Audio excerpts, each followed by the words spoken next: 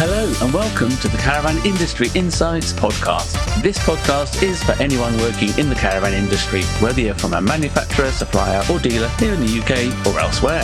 So listen every week to hear insights, interviews and marketing tips to help keep you and your business more informed and successful. I'm John Rawlings, a journalist and communications expert with a lifelong passion for caravanning and 20 plus years PR and events experience in the car and caravan industries, from starting in the editorial team at Practical Caravan magazine to working in the press offices at Vauxhall, Volvo and Volkswagen, and now in my own business specialising in the caravan industry. So in this week's episode, we have an interview with David Elliott, the CEO and founder of Wellhouse Leisure, which is celebrating 20 years since he founded the business and started converting campervans. This is going to be an interesting interview because we've already done a previous interview with Simon Howard at Bailey. So we've gone from looking at large-scale manufacturing of caravans and motorhomes to now looking at the other end of the market, campervans with David. So David started his business by converting quality used vans imported from Japan, such as the Mazda Bongo, which went on to be quite a success, and also the Toyota Granvia. Then he progressed up to new vans such as the Hyundai i800, which was a great success for Wellhouse, winning several awards from the Caravan and Motorhome Club. Now, I've known David since 2013, when Wellhouse Leisure was first to produce the first campervan conversion of the Ford Transit Custom, which he called the Terrier, which we successfully launched at the October NEC show that year. Since then, David's gone on to various other things, worked closely with a variety of brands and continued to be successful. Currently, main brands you're converting are the Ford Transit and Toyota ProAce. Plus, I think you're supplementing that with still using some used vans from Japan. David would definitely be described as quite a character, with the typical common sense, straight talking you'd expect from a Yorkshireman. On top of that, he's also raised lots of money for charity by running marathons and hosting charity balls. Now, I know David's going to have a lot to say, which I'm really looking forward to hearing, and I'm really keen to catch up with his latest innovations on his electric campervan. So, hello, David. Hello, John. How are you? Very good. Yeah. Good. Quite looking forward to this. So, Wellhouse Leisure, 20 years. You started it from after growing up with a succession of campervan and motorhome holidays. Is that right? Yeah, I mean, probably quite rare now for a larger converter. I mean, we class ourselves either a large converter or a small manufacturer. Right. I think when you look at all the other manufacturers now, they're all second, third generation or just people brought in to manage. I think the difference between what we do, and we're quite lucky with this, is, we started the company, I founded the company, but before that, my early childhood goes back to an Austin Paralanium, which these older people out there, they'll be going, oh, that's like a comma. So I was born in the great year of 1971. And my earliest recollection of a child was about 1974, bottom of the Eiffel Tower in this Austin Paralania, when you could actually park under the Eiffel Tower, believe it or not, in a motorhome. Now you can't get within 200 metres of it through security, so time to there. So yeah, I had great childhood memories growing up. I remember I'd come home from school 5 years old, 6 years old, and on a Friday it was exciting because my mum would have the motorhome packed up, ready to go on a Friday night. And we used to go from where we lived in Sheffield, East Coast. If you were from Sheffield, you either went to Skegness or a bit further up coast, Bridlington, Scarborough. We all kept to the east side of the country because that's what worked the easiest to get to back then. Yeah. And I still remember a lay-by very fondly just outside Bridlington, where we used to pull up on a Friday night. And my dad, being a proper Yorkshireman, and he's 87 and still going, and still buys and sells campers at 87. Really? We're too tight to go on a campsite, so we used to pull into this lay-by for the first night. And then second day, we'd go into Bridlington and find a campsite. So every time I haven't been past for a few years, but whoever I'm with, whenever I went past that lay-by, I used to go, when I was 5-year-old, we used to camp in there. I mean, it is... it's quite, it's a bit emotional, really, because, my childhood, my teens, my early work life was all connected to motorhomes. And then when I was, 30 years old, 20 years ago, we started Wellhouse. So all part of my life has been connected, doing That's great. what I do. So, that's good. That's good. You've got a passion for it and a lot of experience of using them, and then being on the business side of it as well. Yeah, I couldn't imagine doing what I do without a passion. Yeah. I see people, friends, lots of my friends have got their own business and, large and small, and some of them don't have a passion for what they do. And I find it intriguing. I find it strange. I have respect for people being able to do something in life that you don't have a passion.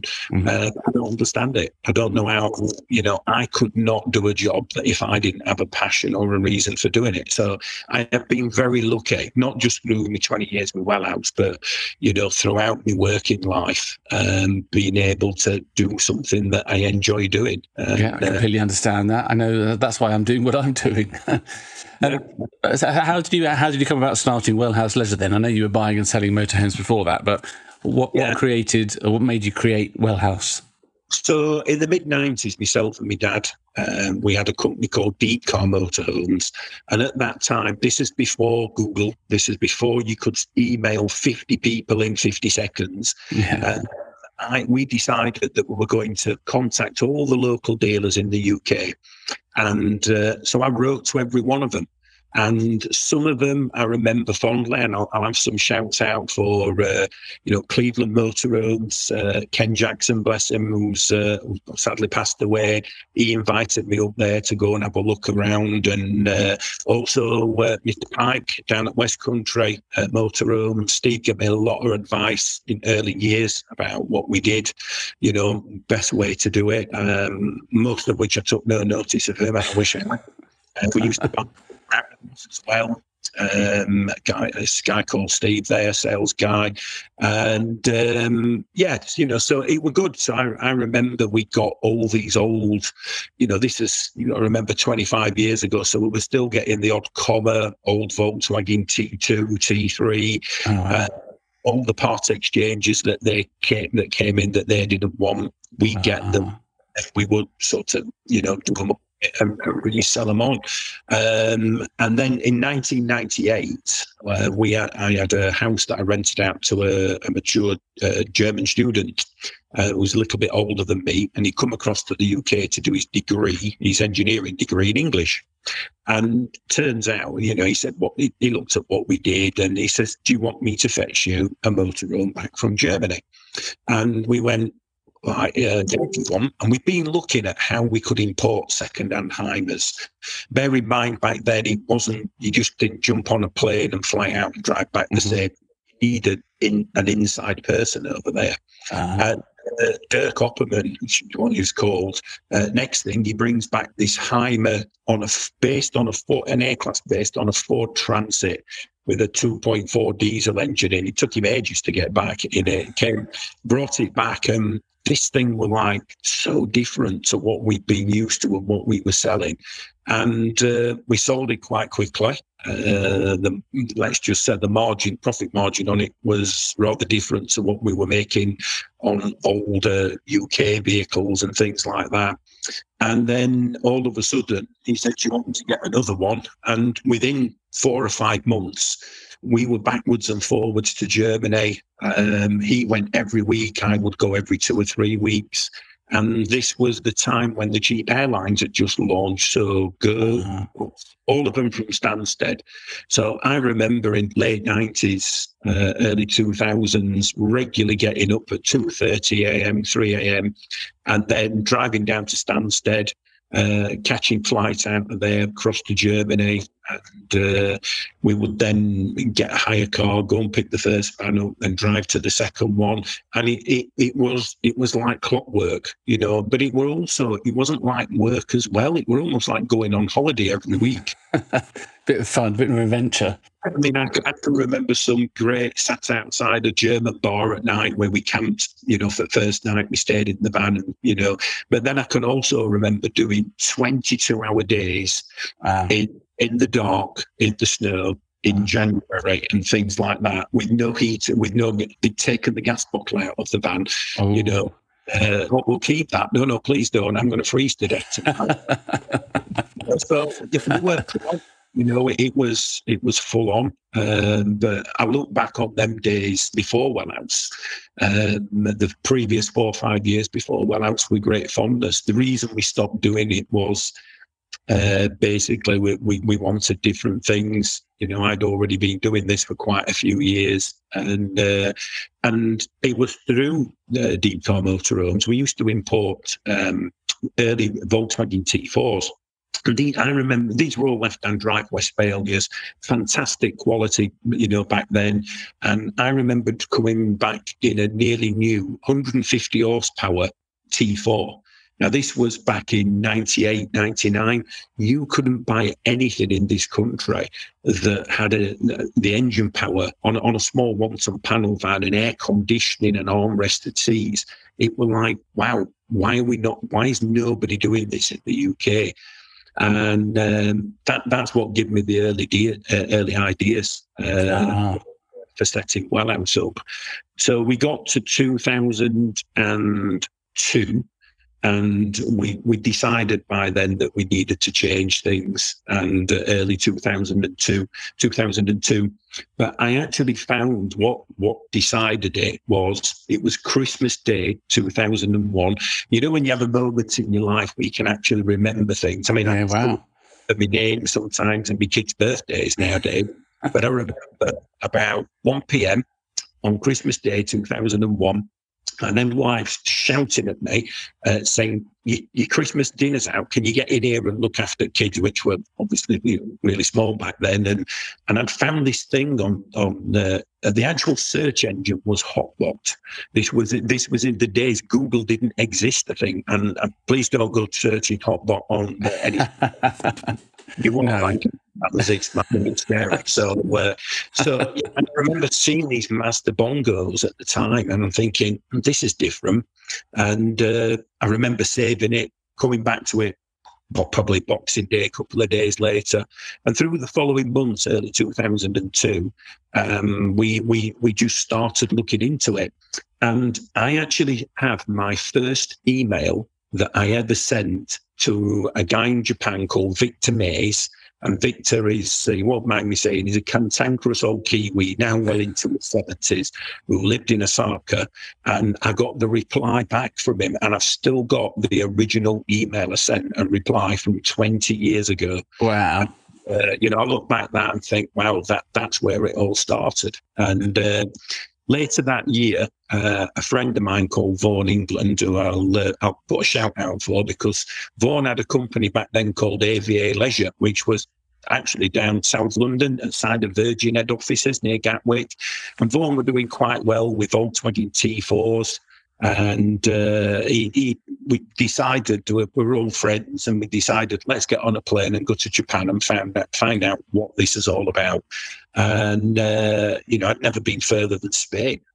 Next thing we're in, and Japan, it's a different country. To us, it's very strange. Some of the things, it took me 2 or 3 days to just acclimatise, not to just time difference, just to their way of life and how things work over there. And next thing, we've got, Toyota Hiaces, Mazda Bongos coming across on board. If you look back to, 2002, back then, what was available, there was nothing. The next thing, we're bringing Mazda Bongos in, 2.5 turbo diesel, 4-wheel drive, automatic, air conditioned, proper air conditioning that works, electric window blinds, electric elevating roof. If I read that spec out now at a show, people will go, oh, is this the latest van? 20 years ago.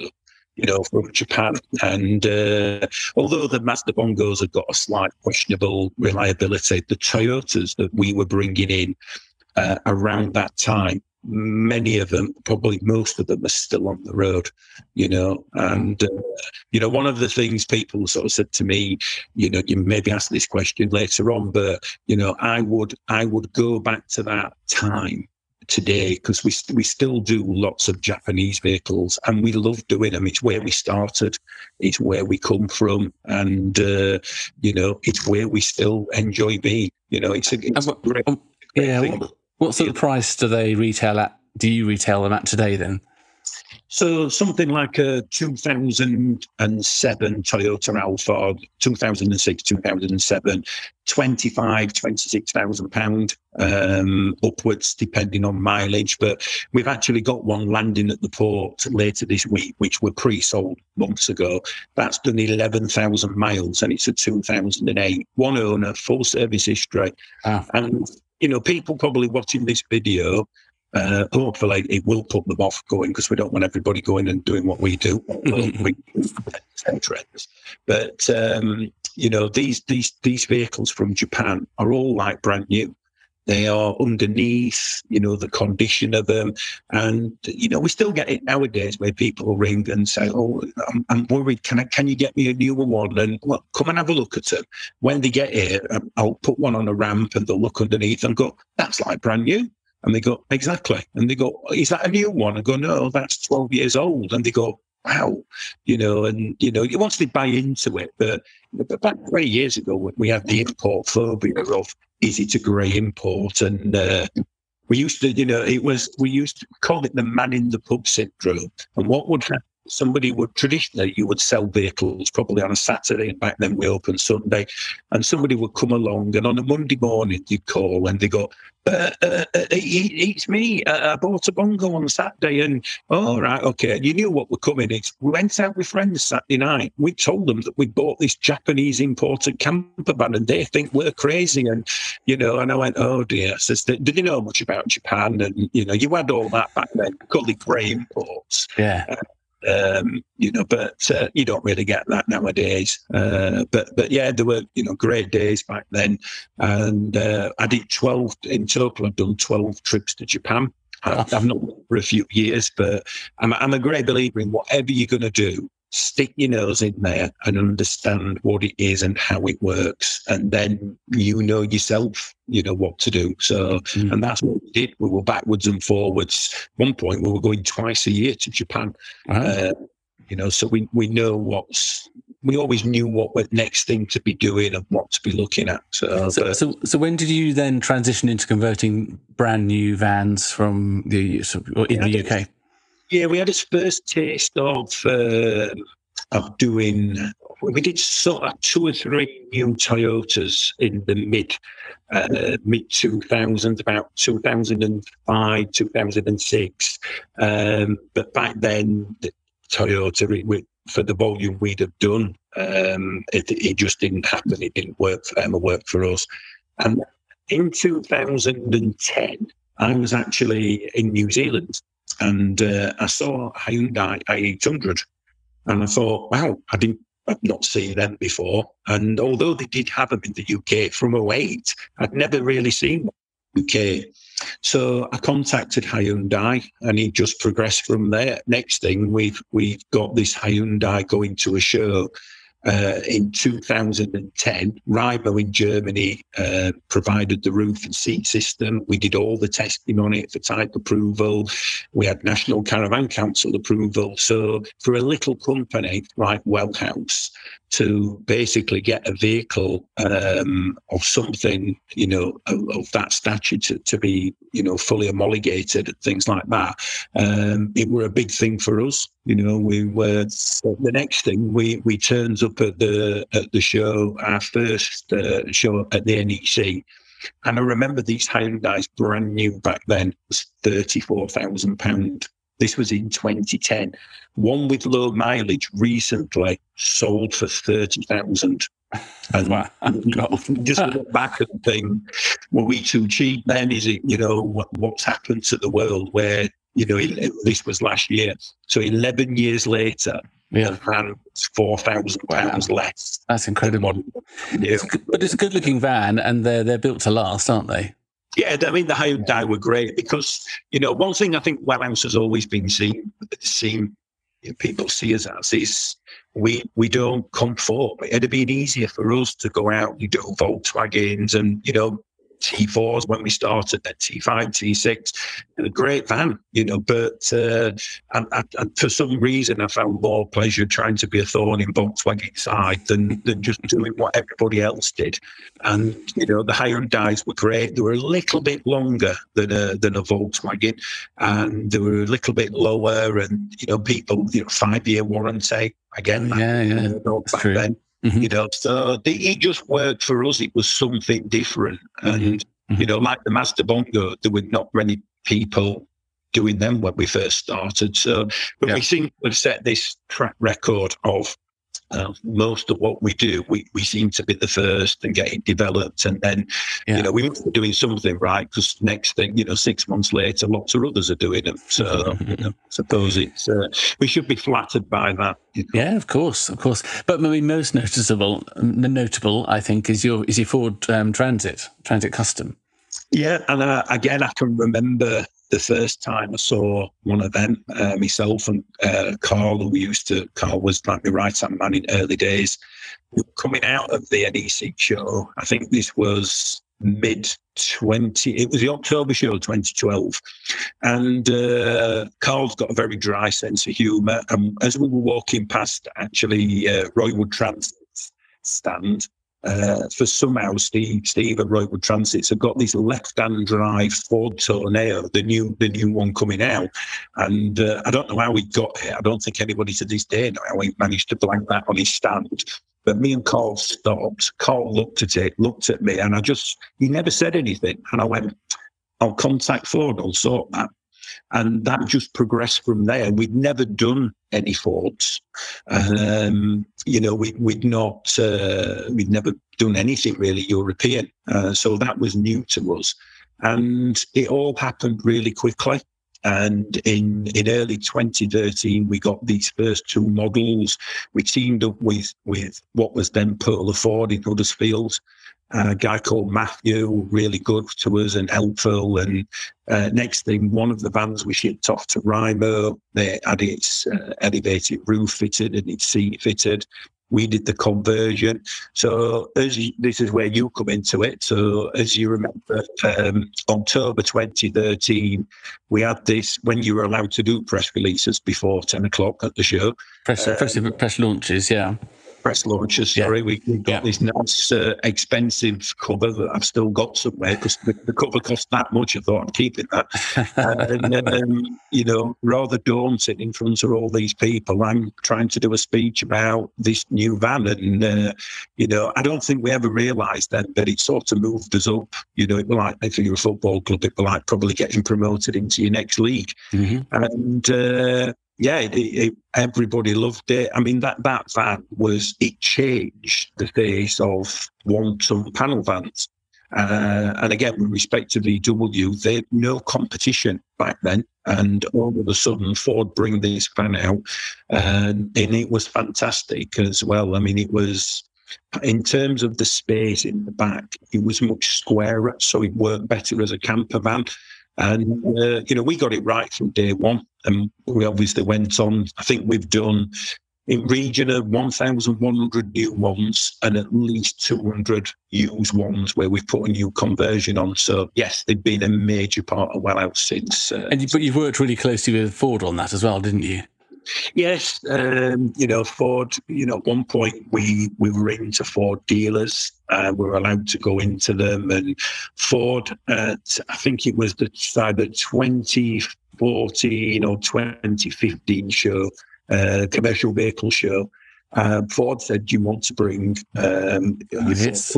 And I remember that. It had actually been, we'd been at a show already with it. They collected it. I said, "I'll drive it down." They went, No, we come and collect it." And I remember going, the CV show used to be on Tuesday, Wednesday, Thursday, midweek in March, April time. It was, I remember going onto the Ford stand the day before the show and the setting up, and there's our lovely red Ford Custom. I remember it. Yeah. Terrier one. And it was underneath the big blue Ford sign and the blue oval. And I said to this stand manager, I went, where are you going to put the camper? And he looked at me and sort of, politely said, what are you on about? I went, well, where's it going to go? And my thought, it's not, this is the prime position on Ford stand at the show. And he went, it's in his position. And I'm like, oh my God, and I spent the next 3 days and installed the show. Everybody, because it was, you got this lovely bright red underneath all the blue background.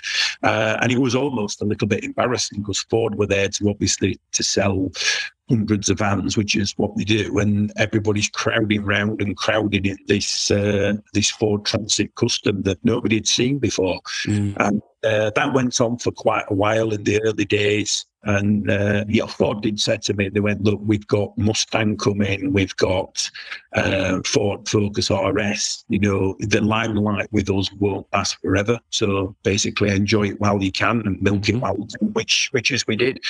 And, at one point we got something like 34 dealers that were selling it for us, which were way too many because we couldn't build enough of them to supply them all. We couldn't supply any ourselves. But it was, it all happened very, very quickly. And we're very good. Yeah, and it won awards, and it still looks really good today, doesn't it? Yeah, I mean, we won in 2014 the MMM Warner's Group. We won Campervan of the Year, and apparently it wasn't. I remember Peter Bourne telling me it wasn't that far off winning the overall award. And then it went on to win awards at Practical, and even 3, 4, 5 years later, in different versions, it was still winning awards. The Lux XL, which is a long wheelbase high top version. Yeah, we did the MSG version as well. Nice. So they really shook the market up. So bringing that right up to today, tell me about you're starting to convert some electric camper vans. What's that all about? I will say, I think anybody in the motor industry will tell you now, John, that we are in the most, it's crazy times. Nobody knows which way it's going to go. First of all, it was going to be hybrid. Now it's going straight to electric, but everybody knows people that want a camper van from where we are. So middle of country, Sheffield, Barnsley area. Yeah. You go up to Edinburgh, up into Scotland for a long weekend. You're not going to get there on one charge. Infrastructure is coming along, but slowly. So we know it's coming, but it's not there yet. So it's like, well, what do we build? Do we do diesel? Do we wait for electric? So we're all at this crossroads of, we know it's going to happen. We just waiting to know when it's going to happen. So I think we're probably just going to keep, for us, we're going to keep a cross section of vehicles until such time where the demand moves away from internal combustion engine. But we've seen a massive increase in the Japanese petrols that we do because they're not affected like diesels. So in a bizarre way, an example recently, we had somebody who had a 2011 Hyundai i800 that was a Euro 4. So that wasn't going in any major cities anytime soon. They traded that in for a 2008 Toyota Alphard from Japan with a new conversion. So they went back 3 years. But the Alphard, because it's petrol, is acceptable in the clean air zones, whereas the Hyundai isn't. So that's changed for us, and one good reason why we carried on doing the Japanese ones. But on the electric side of it, we've as I'm speaking now, we've got a Vauxhall Devoro in build, and we've also got our first Toyota Pro Ace as well. Both of them are 75 kilowatt motors, medium wheelbase. The conversions are basically same as the diesel version. Yeah. So They're both in build, and we've also got the little DFSK, which is to my left outside, parts outside, which is a quirk. I don't think DFSK will mind me saying it's a quirky, strange little van, but so are camper vans, and I've been driving that every day now for nearly a month. I've just been to Tesco earlier today, plugged it in, got enough charge to run me for a couple of days. That's free as well. So. As much as we know that the electric vans are some way off, they're not here. They are not for everybody. And I think that's the thing with electric. Some people are going to go, no, it's not for me at the moment. Others are going to go, well, you know what? It's not perfect on a long distance, but Monday to Friday, we want a great little vehicle to run around in. So for people that have got solar panels and a driveway, running an electric vehicle, it's like running for nothing. They can charge it up and over a period of the day, and it's free electric. And have you got any plug-in hybrids yet? Because the Ford Transit do are meant to be. Well, Ford did the original custom, which has already come to an end. It drove lovely, but the price of it was just prohibitive being converted into a camper van by the time we'd added our conversion on. Now, I only know what I've been told up to now, and the new Ford Custom, which comes out, well, it's already these pictures of the electric version out there, and so that's towards the end of, towards mid to late 23 is when the new model comes out, and we know there's going to be diesel versions, full electric, and there's going to be some sort of hybrid. Now, I'm not sure on the hybrid. And out of all those three, the hybrid one is the one that's of most interest to us. Because somebody using a camper van, and we understand they don't want diesels now. They're worried about getting diesel, but they also worried about getting full electric. So having this something in between, sounds good. So yeah. So, and does that cause you any complications? It must be extra. The van must be heavier if it's got batteries. I'm just thinking about payloads and all that sort of jazz. Yeah, I mean, camper vans are, the hybrids are a bit like me. They're always going to have a bit of a weight issue, and no matter what you do, and you keep chipping away, trying to get rid of it, and it's still there, unfortunately. Now, one thing that, the payloads have gone up on the van, and I believe there was talk with DVLA about raising the driving licence on electric vehicles, the weight limit up from 3.5 ton. I've seen various things on that, of which I'm not sure which is correct and which isn't. No. But it would be a sensible thing to do on electric vehicles because you lose so much of your payload. We tried to do the LEVC, which is basically the London taxi. Oh, yeah. I got a soft spot for that vehicle. I drove it to Germany. Again, it was a quirky vehicle. So it's basically a London taxi with the button back on it. And it was great. And that had got a 1500cc Volvo petrol turbo engine, obviously a fuel tank. And then it had got this electric motor and battery pack. And it would do around just under 60 miles on the charge. But the problem with that was the price of it and the payload. And the payload was so poor to start with. By the time we'd added in our conversion, I mean, a German crash-tested seat system is always going to be a German crash-tested seat system. It's going to be heavy, so there's certain things that you've got to carry 4 passengers for the type approval. So unfortunately, that didn't work. We just did a couple of prototypes. Oh, what a shame. Yeah, it looked good.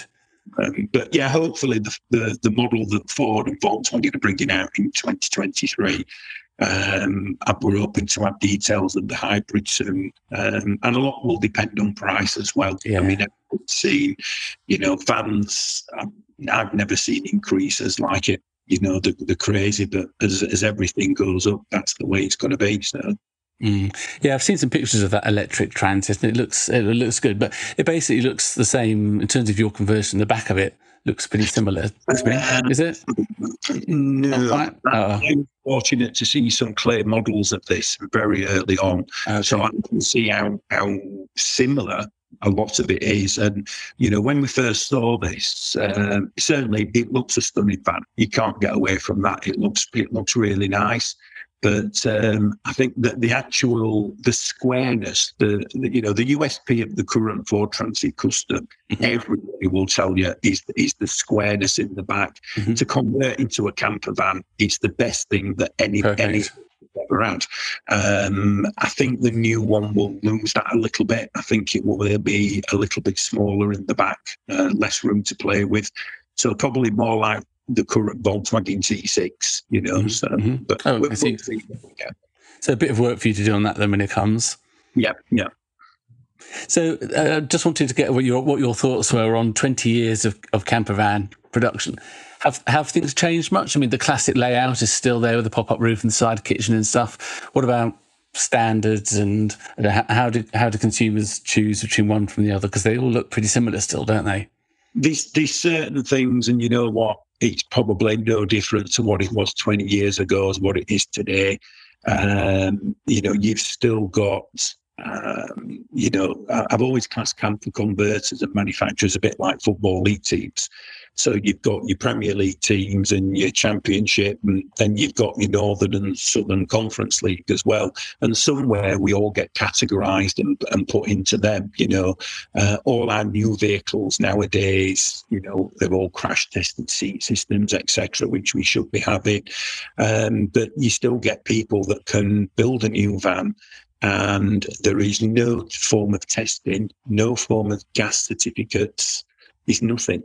And, I think as a country in Europe, I think we're one of the only few that still let this happen. And, we're all for competition, but it needs to be on a level playing field. And the amount of people, people will say to me, I've seen another van and I'll say, has it got gas certificate? And they'll ask and they'll come back and they go, no, is it important? And I'm like, because it's important, This is what you get in our sector. I mean, we know 20 years ago there was probably 75 to 125, 150 converters maximum in the UK, if that. There's now in excess of 2,500. Good grief. Absolutely astronomical. But yet, I think it's still the same small percentage of ones that do it properly, with the right certificates and things like that. And, part of that is because people's allowed to get away with it. I've been vocal with this, and our industry body, I think should and could do a lot more to encourage these, these startups. We were a startup once, as was all our major competitors. We all started somewhere, and and I think with the shows, I think they could do a lot more, both the indoor and outdoor shows, to look at what vehicles are being displayed and to push compliance. I mean, there's plenty of people that would probably not make it into a show in Germany that can do a show in the UK. Now, when it comes to safety, I think things need to change. I think there's so many pitfalls for people. We've worked quite closely with insurance companies and asked them and say, do you think it's okay to insure a van that has no gas or electrical certification, that's been put together by basically somebody that used to fit kitchens? And they go, they shrug the shoulders at it. And I think there's too much shoulder shrugging in the UK when it comes to compliance. And unfortunately, like most things with things like this, it's probably going to take something not now to bring people, and nobody wants to see that. And but somebody needs to get hold of the industry, and the problem, in my eyes, the problem with our industry body, it's geared up for the big major manufacturers, 1,000+ vehicles a year. And it needs to encourage more and more people, startups and help and things like that, to get involved with it. Okay, that's interesting. So how is it done in other countries then, from your knowledge? You talk about Germany. Do they have... Yeah, I mean, Germany's obviously the biggest market. In Germany, you can't just go out on a Saturday afternoon as Joe Public and get your jigsaw out and start cutting a hole in top of your Volkswagen or Ford and start buying bits and putting it together. It just doesn't happen. There's no homemade market as such in Germany. Oh, wow. I mean, in Germany, you can't even go for a set of 18-inch wheels on your car if it has 17-inch without, is it Fargic Shine or Fargic Brief? Apologies for my German.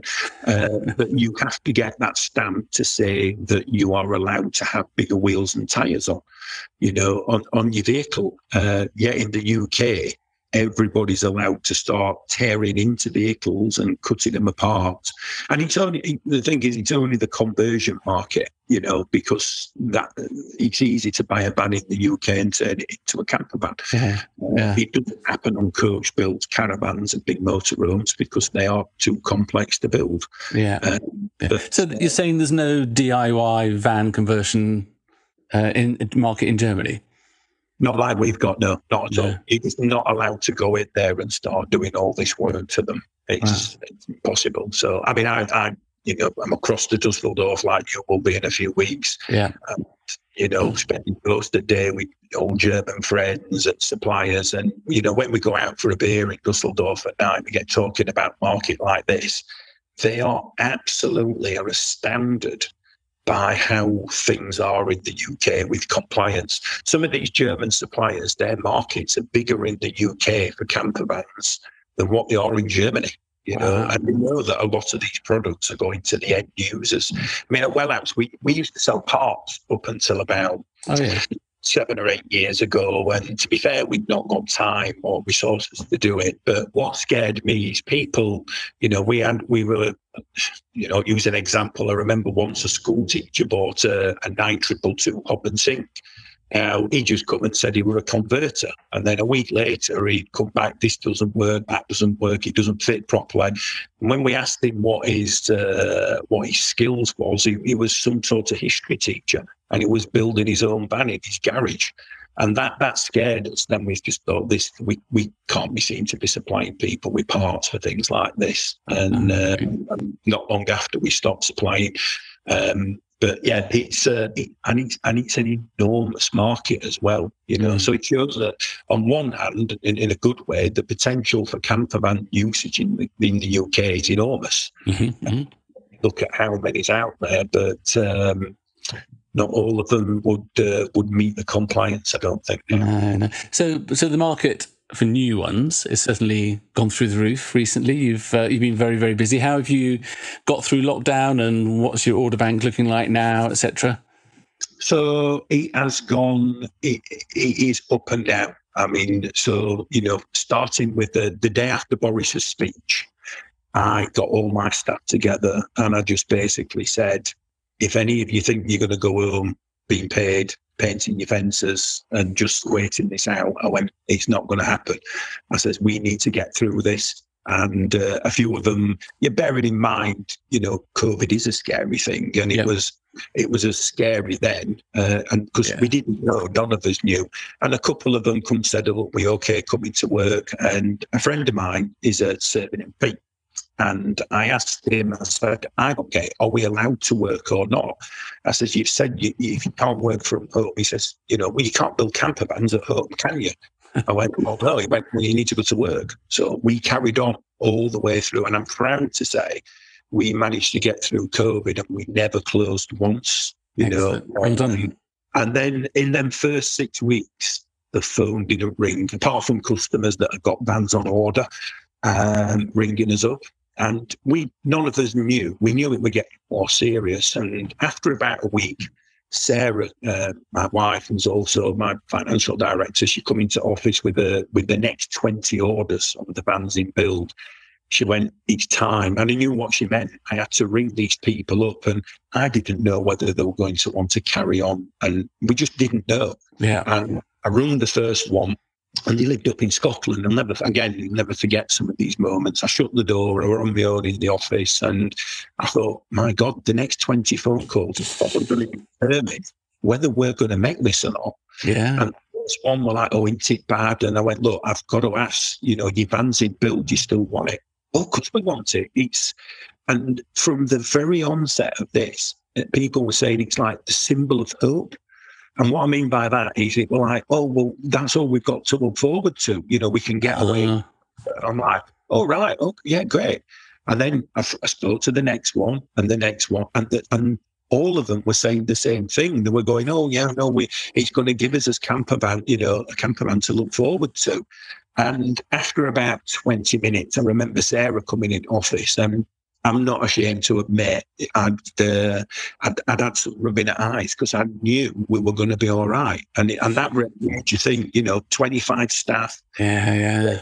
Building, my mortgages. I never consider I've got one more. I've got mortgage. I consider I've got 25 mortgages and rents because my staff is my responsibility. Yeah.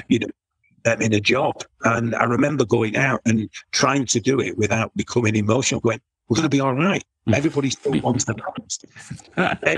That's lovely. May, June time, and then when things started to ease, we went from ringing the phone to make sure it was still working. Right.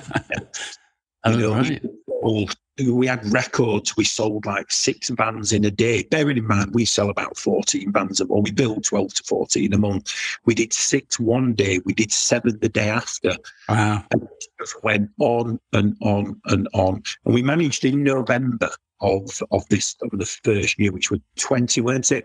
This November, yes. A friend of mine's got a gorgeous villa in Portugal, and we managed to go away legally when you could travel for a bit. They actually did a lockdown while we were there, but we'd already gone. And I remember the first day, I sold 4 vans between 9 a.m. and 12 in the morning from the swimming pool. I was in the swimming pool. And these were people who had seen before had gone out, but there were orders getting confirmed. And I'm like, I'm easily humbled, and I never try and forget that, we thought this is never going to happen again. And it went on like this for months and months. And we normally have 30, 40 vans pre-sold, and we peaked at about 160. Wow. It was crazy. Absolutely. Wow. How it went. So yeah, there were great times, looking back, but there were also, along with that, very early on, I said to everybody, we're going to have a parts problem. I says, because, let's just use the word widget. So in a gearbox of a manufacturer, there's probably hundreds and hundreds of parts, all widgets that make the gearbox work, that come from around the world. And I said then, factories in Japan have shut permanently. Germany's open, France is part open, UK's back. But the whole world went out of synchronization, and it's still not synchronized. Right. So you were just saying about COVID kicking in, all the orders, and then selling record amounts. Really, your waiting list must have gone through the roof. Yeah, we've gone nearly a year ahead with some vehicles. Wow. And this is something that's all been new to us. We'd normally order a Ford or a new Toyota, and we'd be 10, 14, 16 weeks at most. Now, some of them have taken 60 weeks. Some of them have still come through in 30 weeks. We've had some vehicles recently that have come through 5 months early. Wow. Which is not good either, because then you're having to try to deal with vehicles that you don't want that's here too soon. So that doesn't help. So we've had to learn how to manage things. But the company, I think we've always been pretty good at basically, managing with what we've got in front of us. So I think we've been able to get through COVID easier than some of the big manufacturers. I'll not name him, but one of the UK manufacturers, we bumped into him last year, won a first award, who's Customer Satisfaction Awards at Coventry, and first time everybody had seen anybody for 18 months. Oh, yes, yes. He said to me, I'd actually rather be you a minute than us. And I thought, that's a strange thing to say. Nobody's ever said that. And what he meant by that is, they were on, staff had had to go home, even though they got full order books, fullest they've ever had. They can't get the vans, they can't get the parts. And because they only build one type of manufactured van, they've not got the ability or flexibility to change. If we don't have new vehicles turn up for any manufacturer, we've got a yard full of Japanese vehicles, most of which are sold, so we can pull them forward. We use different suppliers. One thing that we have had to do is we've had to have dual suppliers. So certainly on roof systems, seat systems, furniture, fridges, heaters, everything, so if we run out of one, at least we've got the flexibility to change to another. But I just think that's something that's, a bit of a good thing for Wellhouse, and not just us, but other, I speak to our competitors, we all talk, we're all in this together, and a lot of them are saying they've managed to be able to, to get through because of flexibility we all have as, building, various bands. But we've been lucky, part of it he's been lucky because we've got his Japanese vehicles. And, in terms of new, I ordered lots of new Fords a long time ago, and we thought, well, it might be too early to order them now, but the day will come when we'll be glad that we did. And the same with the Toyota as well. Both manufacturers have been kind enough to let us pre-order for future, so we've got lots of them coming through. And if everything goes to plan, we've got enough vehicles on order to get us through to the end of 2023. So we should be okay, but So how long is your order book at the moment? If I ordered one today, when would I likely to get it? If it's anything Japanese, April 23, any new Ford or Toyota Pro 8, you're going to be around April time. But I have got vehicles that I've already got pre-ordered that's got earlier build slots, from November, December this year.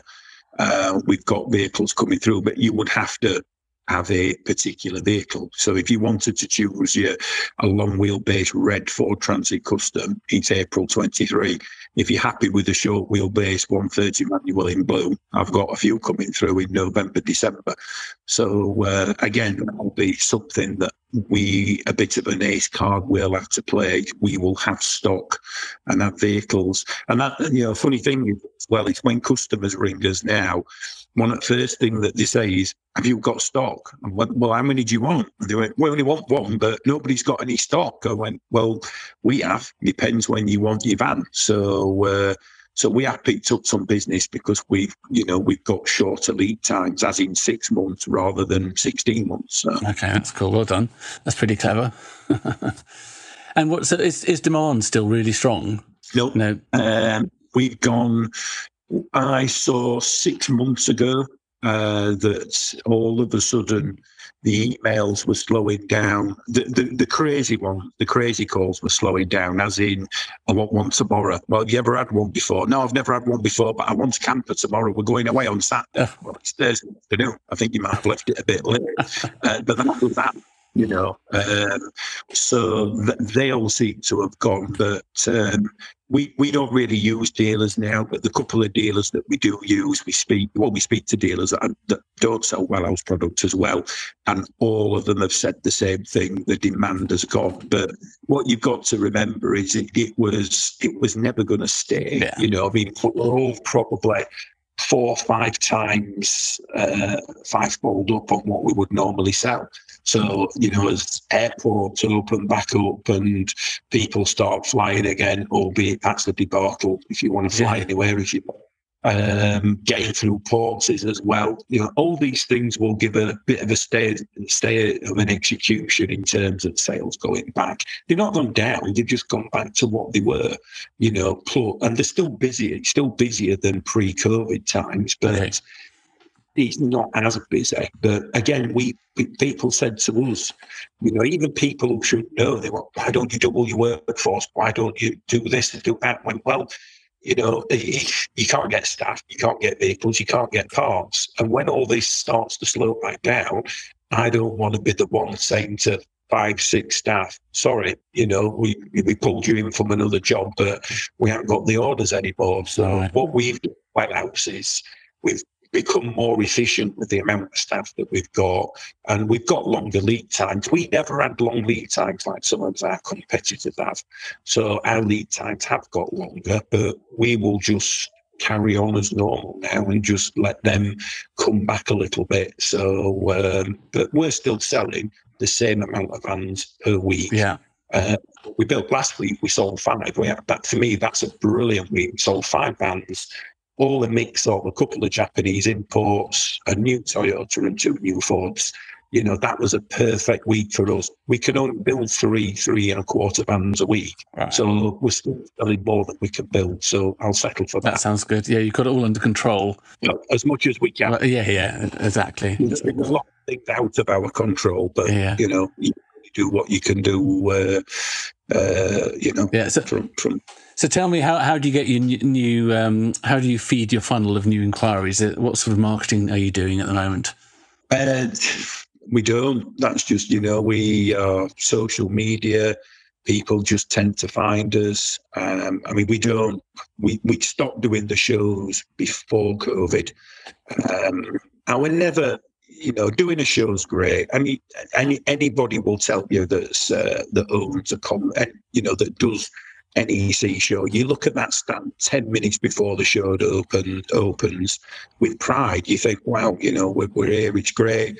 But then what you've got to remember is for somebody like us that takes 7 or 8 vans to the show, you times that up by 7 or 8 vans that's not gone to customers that you have to pay for. All the time and hassle building those vans, and they've not gone out. Yes, you will sell them all at the show, but it just creates so many problems. And to do something like the NEC for a 20-metre, 15-metre stand and staffing for a week, it's in excess of £30,000 to £40,000. That's a hell of a lot of money. Yes. And it's not just the money as well, it's the stress of doing it and the upheaval and the unsettling of everything else. And, I'm sure some of our competitors have looked at us and thought, if Wellhouse aren't doing it, maybe we, shouldn't do it. And that same applies to big manufacturers. And we all know who wasn't there at the last show. Yeah. And, what happens? Do the others follow, or do the others see it as an opportunity? And I'll still go to NEC, for both shows every year, and I walk around and think, God, especially now we're really busy at the last show, and I think, what have we missed out on? But then I look at us all and how busy we are, and think, well, we wouldn't have really, what we'd have had is a longer lead time. Right. And it's good for always have long lead time. They're good for awareness, particularly all the new people coming into the market. Yeah, yes, but also a lot of them people will drift in and out as well. Yes, some of them will be retained. And one thing that I've found, especially second year of COVID, the second year of craziness, as I call it, is people were calling me and saying, right, I've got a camper van. I panic bought one last year, and I bought it from ABC Conversions, and there was no crash-tested seat in it. There was no gas certificate, no electrical. They're not as brutal as that. I'm being extreme, but it wouldn't be the van that they thought they were getting. And then they've discovered the likes of Volkswagen California, Ford Nugget, Wellhouse, and all the other decent, the usual suspects who do Volkswagens. And then they'd realise that we all sell them at a price for a reason, as in a tested seat, £4,000 or £5,000, not £1,000 seat. So what you're finding then is people said, look, I've actually been bitten by this bug, but now we want something better or newer, more compliant, safer, a whole multitude of different reasons. Right, okay.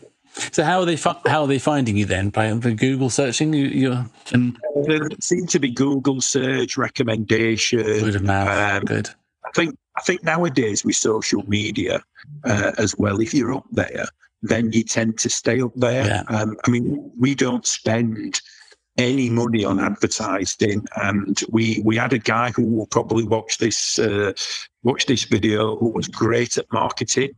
But we just thought we're spending money to do something that we're already doing. Yes, it's a bit more polished when you have, when you have it done professionally, as when you got one of my attempts of doing a press release, which will not go into, but they wouldn't even print that. They won't print it now. So there's certain things that you've got to do. But you're very good at being very proactive on social media, and I know you've got, like, for instance, a user group, haven't you? And an owners group.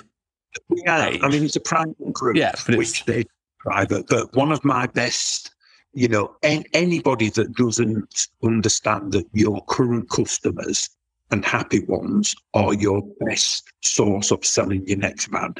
If people don't understand that, they are crazy. And I've seen big manufacturers, of which we all know, the ones that aren't here anymore, that didn't get that, and if you have an unhappy customer, you got to sort it out, get it sorted.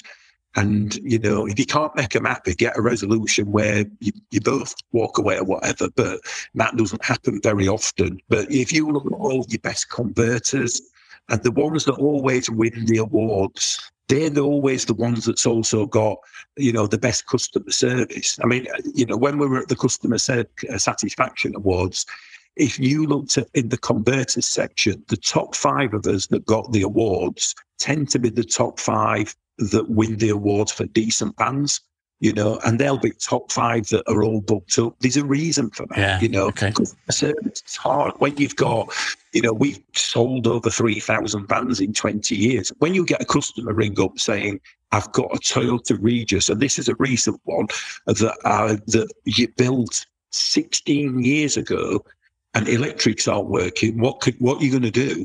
And you go, is it first of all, you check it's not April 1st, and why did you? Then you think, right, okay, well, what we can do and help you. And because at the end of the day, that person, they do need help. And we always encourage, and we are strict on making sure that they've had habitation services. That's something that we are very firm on. That's understandable. And if they don't come done, we will refuse help eventually. Yeah.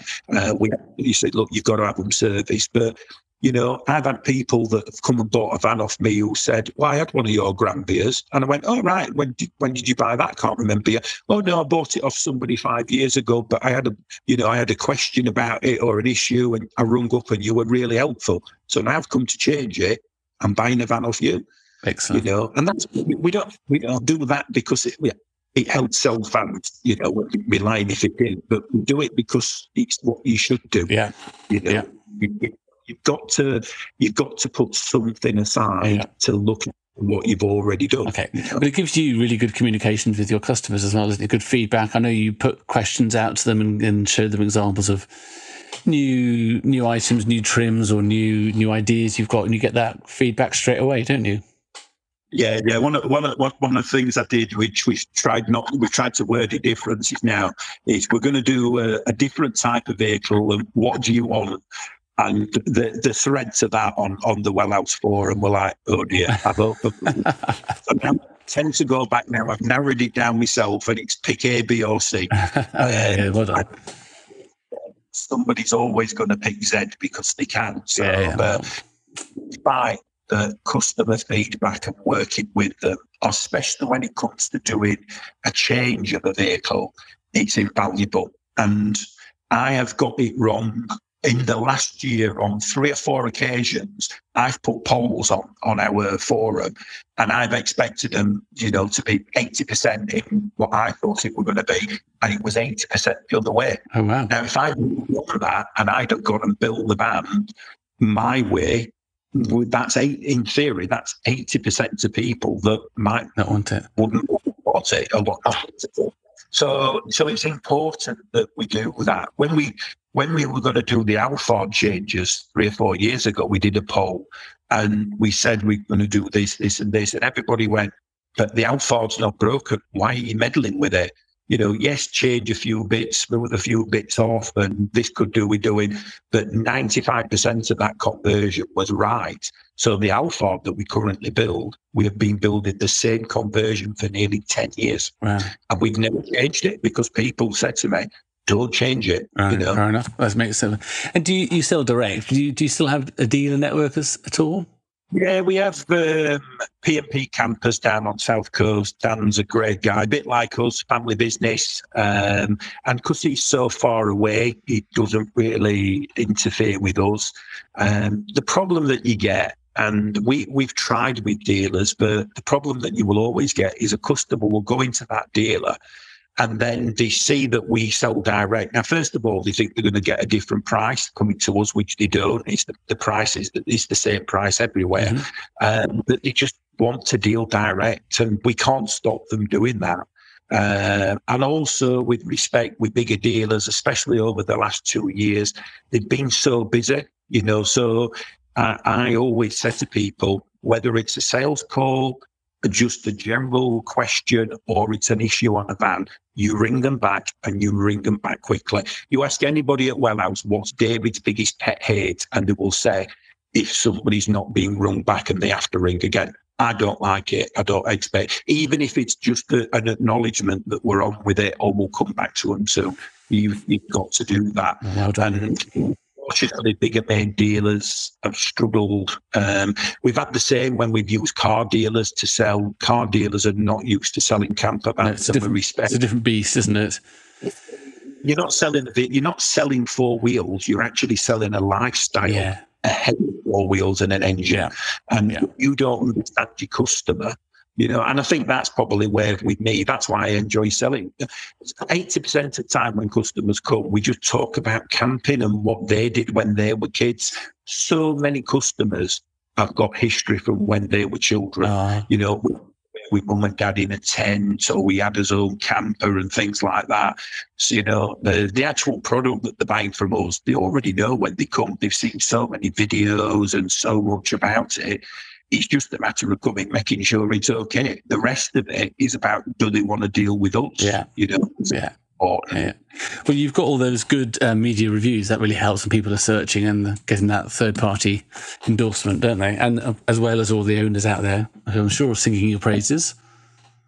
Yeah, I mean, one of the things we do now, if we ever get anybody interested in first stages, we direct them to the forum, and they'll let them on the forum for about 4 weeks. And after 4 weeks, they will go back and say, have you ordered the van? If they haven't, they'll either check with me, or they'll ask the customer, they'll remove the person, because they've got to be an owner or have a van on order. Sure.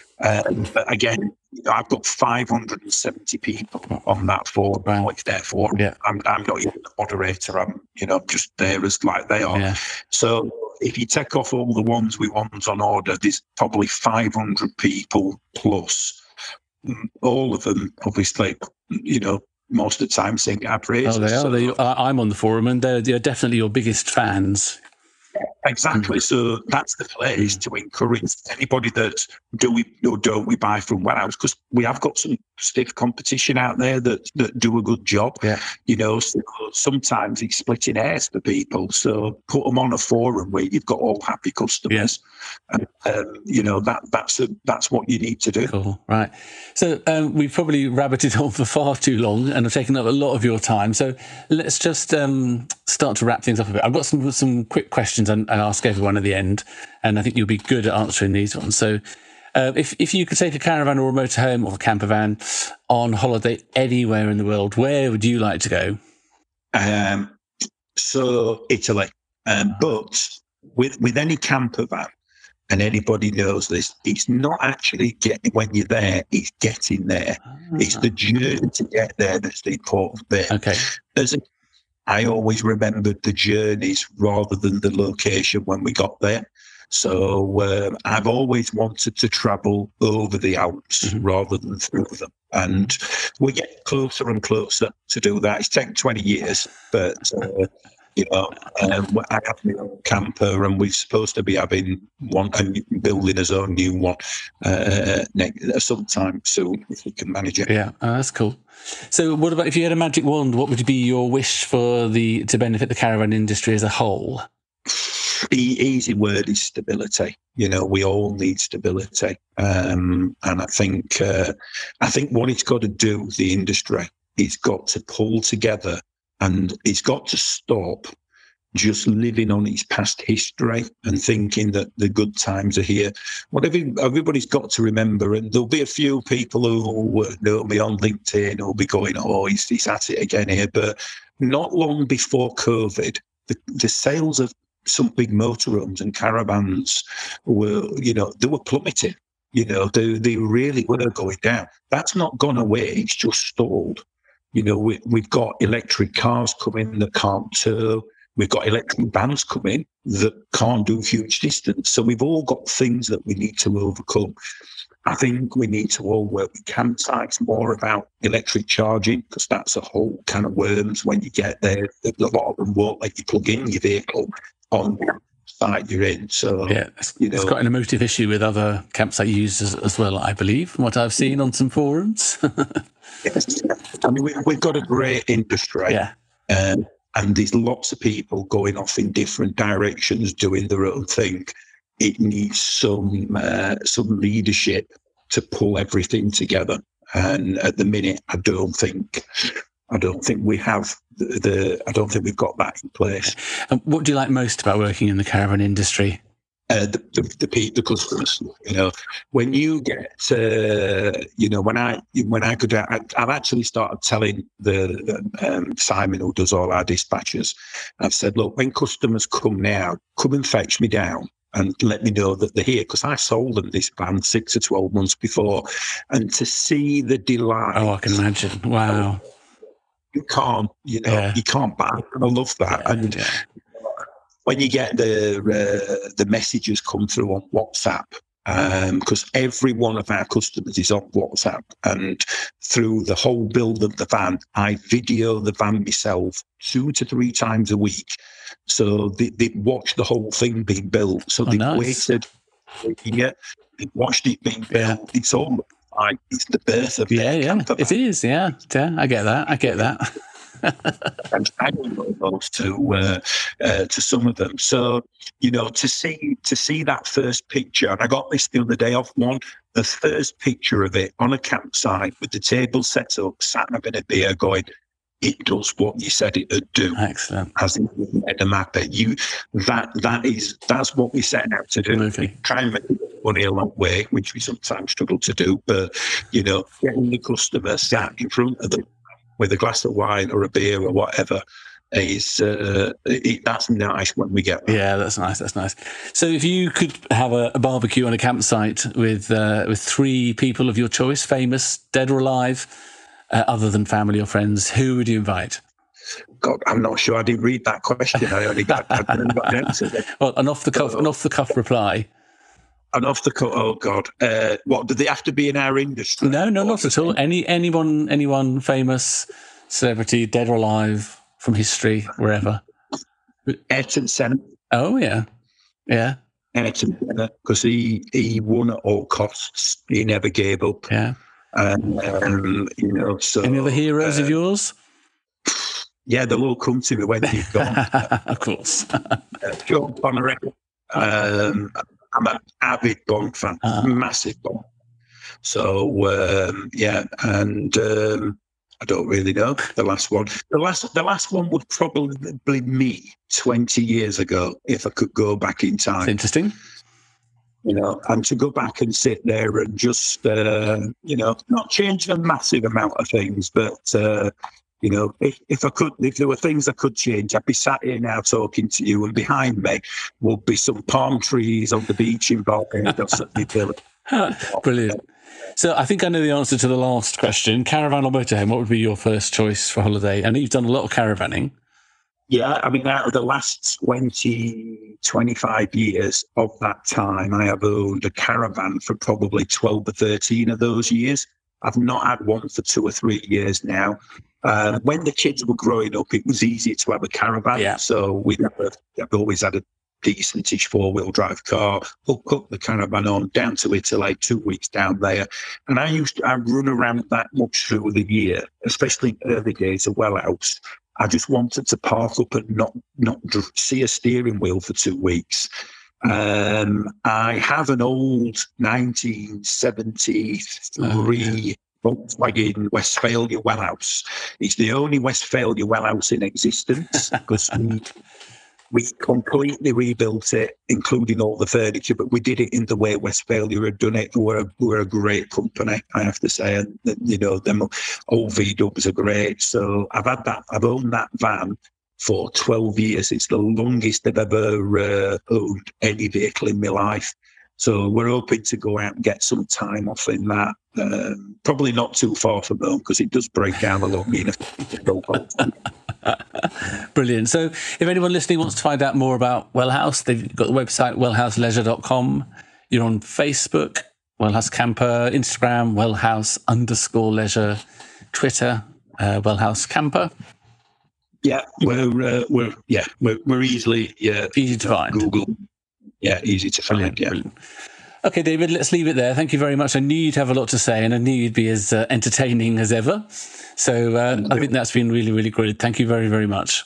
Okay. Say hi to Sarah. Right. Cheers. Well, cheers, Bye. John. See you later. Bye-bye. Thank you for listening to this podcast. I really hope you enjoyed it and would really appreciate it if you could share it with as many people as possible. Even better, please give me a 5-star review in iTunes. It'd be a great help.